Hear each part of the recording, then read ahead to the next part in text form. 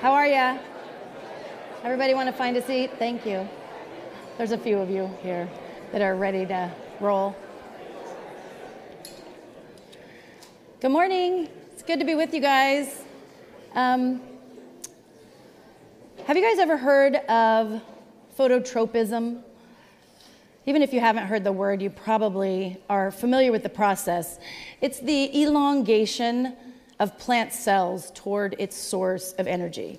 So it's when a plant grows toward its greatest source of light. It reaches for the sun to jumpstart photosynthesis and to regulate its own growth. Its orientation toward the light makes it possible for the plant to thrive even in adverse conditions. I mean, you don't have to be a botanist to understand that, right? The plants strain and bend and reach toward the sunlight. A good example of it is in my backyard. Let's see. I don't know if you can really tell, but that evergreen tree is kind of straining and bending out from under what is normally, when it's in bloom, a much denser tree between the roof and that bigger tree to get to its sunlight. And I wouldn't be the first one to use the analogy, of course, of the sun and the plants when it comes to our growth as Christians. But it does seem that our exposure to Jesus, our light, is pretty connected to our faith life and our spiritual growth. We need Jesus to jumpstart that, don't we? Just like plants need the sun to initiate the process of photosynthesis for its survival.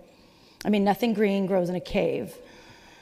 I might say that the measure of the depth of our relationship to God during Lent or any time is dependent not on what we do, but on our position. Are we positioned to take in the presence of Jesus? And I think Lent is a good time to kind of take inventory of that maybe and move away from our cave-dwelling, dark existence and move toward the light that renews our growth. Lent can leave us pretty weary, though. Today is the fourth Sunday in Lent. Does anyone feel a bit of weariness or tired? We've been making many of us have been making these small sacrifices, or some not so small. I know someone who was trying to give up cussing, and that's not as small. I mean, it's me. I'm talking about me. It's me.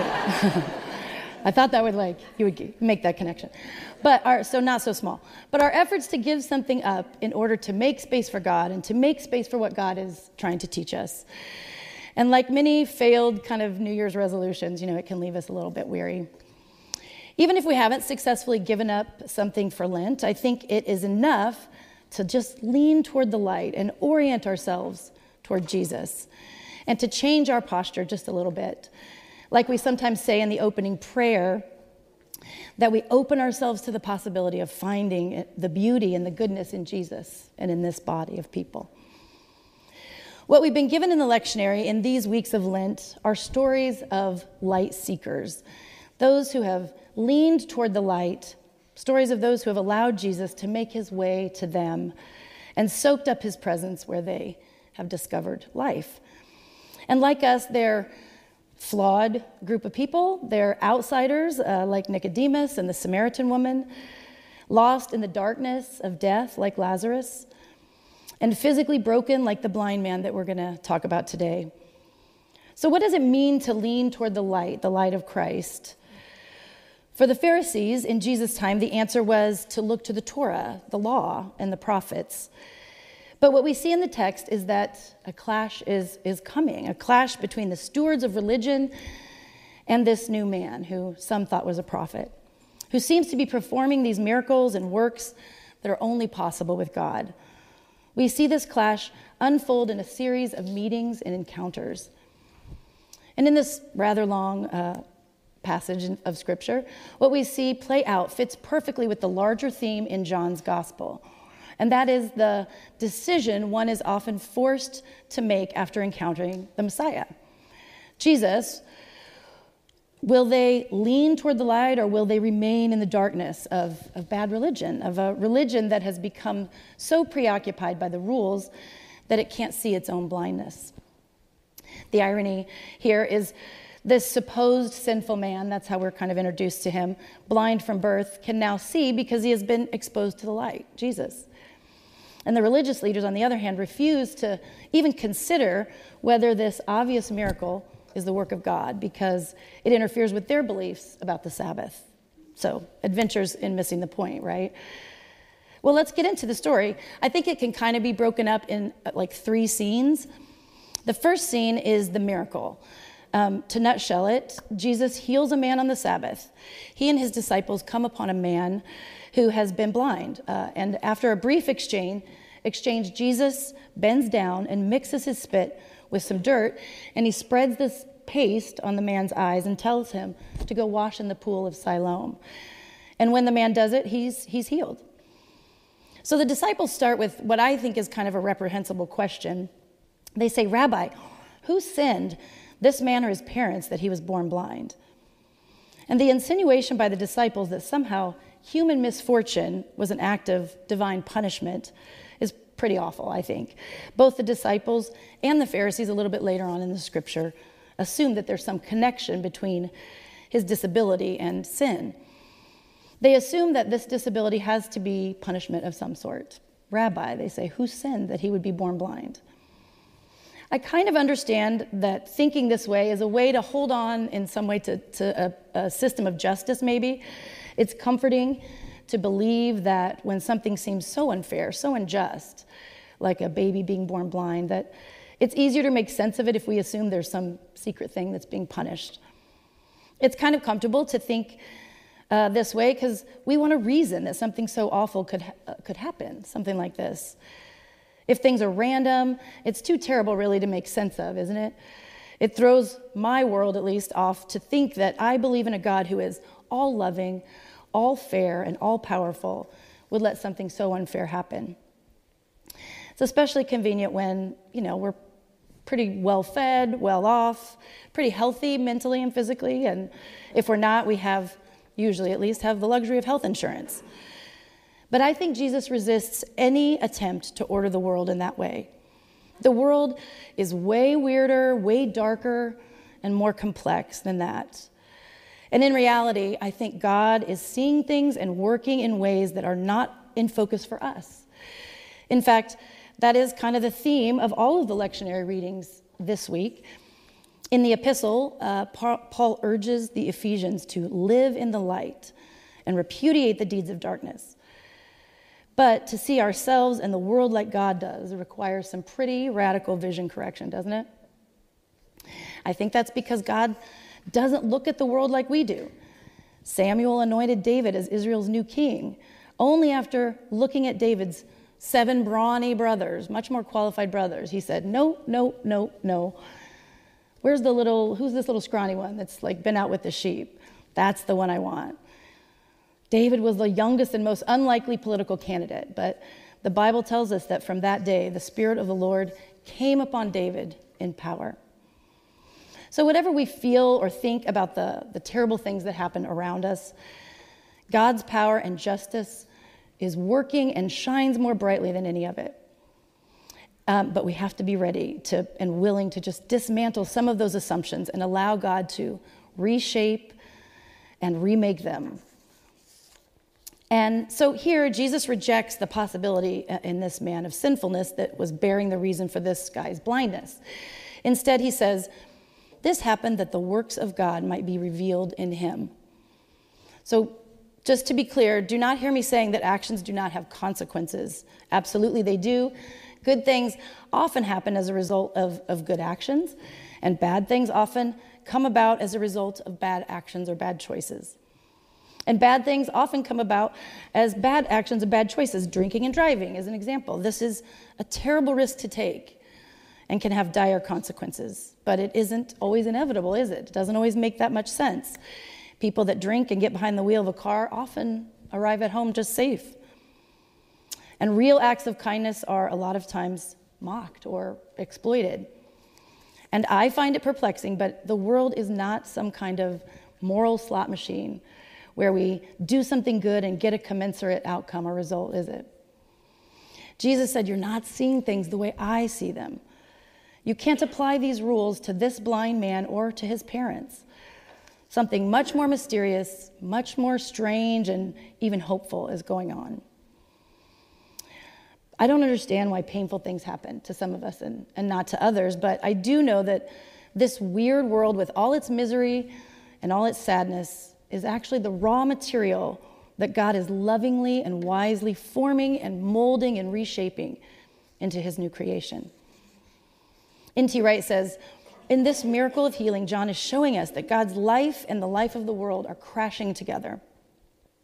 John knows that chaos is coming. Good Friday's coming, right? Jesus' arrest and his murder. And we are still reeling from that chaos, but he is establishing a new world of healing and light. And though I don't get it most of the time, it is actually happening. Back in the first chapter of John, the light shines in the darkness, it says, and the darkness did not overcome it. And here in verse 5, I am the light of the world. John is pushing us toward a new creation, the time when God will make all things new. So in the second scene, we see this interrogation of the man and his parents. So his neighbors find out that he can see now, and they bring him directly to the Pharisees. So thanks a lot, neighbors. And at the heart of this kind of back and forth that happens between them was this miracle that had taken place on the Sabbath. And according to strict Pharisaic rules, you just can't heal on the Sabbath, whether it's with spit or anything. So some of the Pharisees believed that no actual man of God would have broken this law. So who's blind, right? Having been delivered to the Pharisees by his neighbors, the man is now in this impossible position of having to explain how he can now see without getting on the wrong side of the religious authorities, who can really make or break his life and his relationship to the community. For context, in the early church, to be banned from the synagogue, which was their ancestral places of worship, was to be effectively cut off from religious and communal life. It would be a banishment that would change his life forever, the whole family. They couldn't just go down the street to another synagogue. It would have represented a fundamental change for them that they would have lived with their whole lives. So John knows here that the threat of this kind would really resonate. And he reminds the early Christians that by following Jesus, they were being pressed into some pretty tough choices. Well, what do the Pharisees do? They say, get this guy's parents. Where's his parents? Whose kid is he? And they say, is this your son? And even his parents find themselves in the crosshairs of the authorities. And just like their son, they immediately are aware of the cost of answering in the wrong way, social and religious ostracism. So they do what many of us would do when we're caught in an impossible situation. They just pass the buck. They say, you know what, he's old enough. We're not going down for this. He can speak for himself. It's easy to forget, I suppose, that their whole communal lives were at stake at this moment. But the Pharisees are not happy with the answers. They continue to question them, and they kind of go back and forth, saying, give God the glory by telling the truth. We know this man is a sinner. And the man's response is, whether he's a sinner or not, I don't know. One thing I do know is I was blind, and now I see. And ultimately, he's thrown out of the synagogue, the place he most likely had worshiped his whole life. And while this must have been really painful for him, he cannot deny that his life has been changed radically by his encounter with Jesus. And in the third scene, Jesus meets the man again.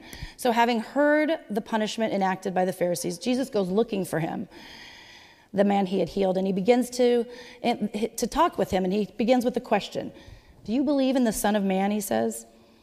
And the healed man says, who is he, sir? Tell me so that I may believe in him.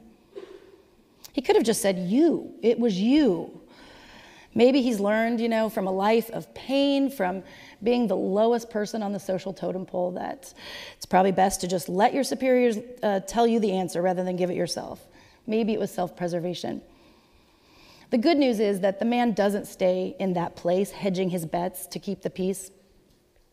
Once Jesus identifies himself as the Son of Man, John tells us that the man confesses his belief and worships Jesus. And even though this is a miracle story, the gospel writer, interestingly, doesn't spend too much time on the actual healing. The focus is really on the religious community's response. And it's in those responses that I read this beautiful poem. It's by an Israeli poet, Yehuda Amichai, I think. It's called The Place Where We Are Right. I'll read it for us. From the place where we are right, flowers will never grow in the spring. The place where we are right is hard and trampled like a yard. but doubts and loves dig up the world like a mole, a plow. And a whisper will be heard in the place where the ruined house once stood. The Pharisees were so entrenched in their hard, trampled ground of their rules and their laws that nothing could grow out of that kind of certitude. They couldn't see what was plainly in front of them, this miraculous work of healing. And John tells us that Jesus sees the blind man, a man who no one else had seen. In the eyes of his peers, the man was contaminated, he was burdensome. In his community's calculus of human worth, the blind man barely even registers. He's not a human being, he's blindness, he is his condition. Which is why when the man's sight is restored, by Jesus, his own townspeople, the people he's lived with and worshiped with for years, don't even recognize him. They don't know how to see him without his disability. I think to see him would be to recognize a common humanity, a bond, a kinship that maybe would have been intolerable for the Pharisees. So, of course, when the man shows up at the temple healed and whole, the community rallies to discredit him, to restore the order, to reestablish the social hierarchy, and reinforce the status quo. And I wonder if you're thinking the same thing I am, which is why? Why does the community feel such an urgent need to silence this poor healed man? I wonder if the core reason is fear. A fear that is so primal, that is so deep, it drives away any compassion, any empathy and tenderness, any sense of kinship. You know, sometimes fear can be the loudest voice, right? John says in one of his letters that perfect love casts out fear. And the gospel stories are all about different ways in which this is happening. The ways in which the cave dwellers are coming out, are blinking hard in the light and coming out of their darkness. Let things come into focus. They're also about the ways in which this doesn't happen. When some resist the perfect love of Jesus and huddle in the back of their cave in blindness and darkness. But for John, love and healing are all a part of the new creation which is happening in and through Jesus. If the man's blindness isn't a punishment for sin, then what does that mean about how the world works? Anyone could get sick or suffer. That would be a version of reality that good religious people just can't tolerate. It's a terrifying and destabilizing version. Not only does the community's legalistic approach, their fear, prevent them from seeing the healed man, it prevents them from seeing God's love and the power at work right in their midst. It completely cripples their understanding of what has actually happened. No one in the story rejoices that this man is healed. No one, not even his mom, expresses joy or wonder or awe or gratitude. No one says, I am so happy for you. What in the world is it like to see? Instead, the community responds with fear and contempt. Its need to preserve its own sense of righteousness more important than celebrating this man's restoration. The place where we are right, the poem says, is hard and trampled like a yard. Hard and cynical, hard and suspicious, hard and stingy. Blindness itself is not an indication of sin, but claiming to be able to see when you can't certainly is. And you know what this tells me? For me, this suggests that vulnerability, that softness, that curiosity, and openness are essential to real seeing. The gospel tells us that Jesus' true identity eludes just about everyone until after his resurrection. Even his disciples, the people he had been closest with, struggle to understand who and what their teacher is. Most of the people who encounter Jesus are too busy seeing what they want to see. A magician, a heretic, a political leader, a carpenter's son, a phony, a clerical threat. They're too busy to notice that the blind man, who is free of all of those filters, sees by the end of the story. The blind man is the only one who sees Jesus as the Son of Man, and in the end he addresses him for who he really is. Lord. We might say then that this is one of the beautiful moments in the Gospels when Jesus himself is truly seen. The blind man sees Jesus as fully and purely as Jesus sees him. The gaze and the recognition in the story are mutual. because the healed man has no preconceptions, because the spiritual ground he stands on is soft and it's supple. He's able to see God as God is. Doubts and loves dig up the world like a mole, like a plow. They allow the whispers of God's Spirit to bring new life. Whether we want to or not, I think we all know this. We face some pretty tough choices in our life and in our spiritual walk. The choice to see, the choice to turn away. Will we allow the ground we stand on to remain pliable? Or will we just harden our stance, refuse to grow and to change? Will we be flexible in the ways that we extend love, or will we hunker down in fear and suspicion because it feels like certainty and control? Will we have eyes to see our neighbors regardless of their condition? What that is, whatever that is, sick, healthy, citizen, foreigner, protected, vulnerable. Sometimes I think one of the most dangerous things we can do is delude ourselves into thinking we actually are fully sighted, just stumbling around in the back of the cave like everything's okay. Maybe healthy people befriend their blindness. I don't mean rationalize it or excuse it. They recognize that acknowledging their blindness is actually an act of liberation. Maybe the journey toward the light begins when we acknowledge our darkness. I'm kind of in awe by the end of the story, really, of the trust the healed man had in Jesus. A trust that was deep enough to enable him to just bear honest and radical witness to his experience, even with all the risks. Healed, he sheds his identity as the man born blind, and he just becomes a disciple, a pilgrim, straining forward, straining towards the light, instead of letting others tell him what is right and true. He is, in the truest sense, born again, fully sighted with crystal clear focus. I came across a story about a man named Oliver Sacks. Maybe you guys have heard of him. He's the neurologist that wrote the book Awakenings, on which the movie was based, but he's written a bunch of books. One of them called An Anthropologist on Mars. In that book, he tells the story about Virgil, a man who had been born blind, or not born blind, but he was blind from early childhood. When he was 50, Virgil underwent surgery, and after about 5 decades of sort of smelling and feeling his way through life, he was given the gift of sight. But as he and Dr. Sacks found out, having the physical capacity for sight is not the same as seeing. Virgil's first experiences with sight were really confusing and disorienting.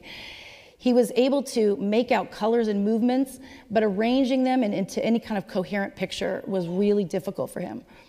Form, distance, and size were like, those words were meaningless to him. He would confuse the idea of depth and roundness. Before the operation, the doctor would give him a cube and a sphere to feel, and he totally knew the difference by feeling the shapes and could name them. But after the operation, the doctor would show him the same cube and sphere without letting him touch them, and post-surgery, he had no clue at all what he was seeing. The distinction didn't translate across the senses. Over time, Virgil did learn to identify various objects, and his habits, though, and his behaviors were still those of a blind guy. And Dr. Sacks says in the book about the experience of getting this gift of sight, he says, one must die as a blind person to be born again as a seeing person. It is the interim, the limbo, that is so terrible. Well, during this season, I pray that if we're in our limbo, if we're in the in-between, we can confess our blindness and we can receive sight, even if it's disorienting, even if it's confusing, but that we could position ourselves on soft ground so that we can see the light and make out the light that has been there all along. Let's pray.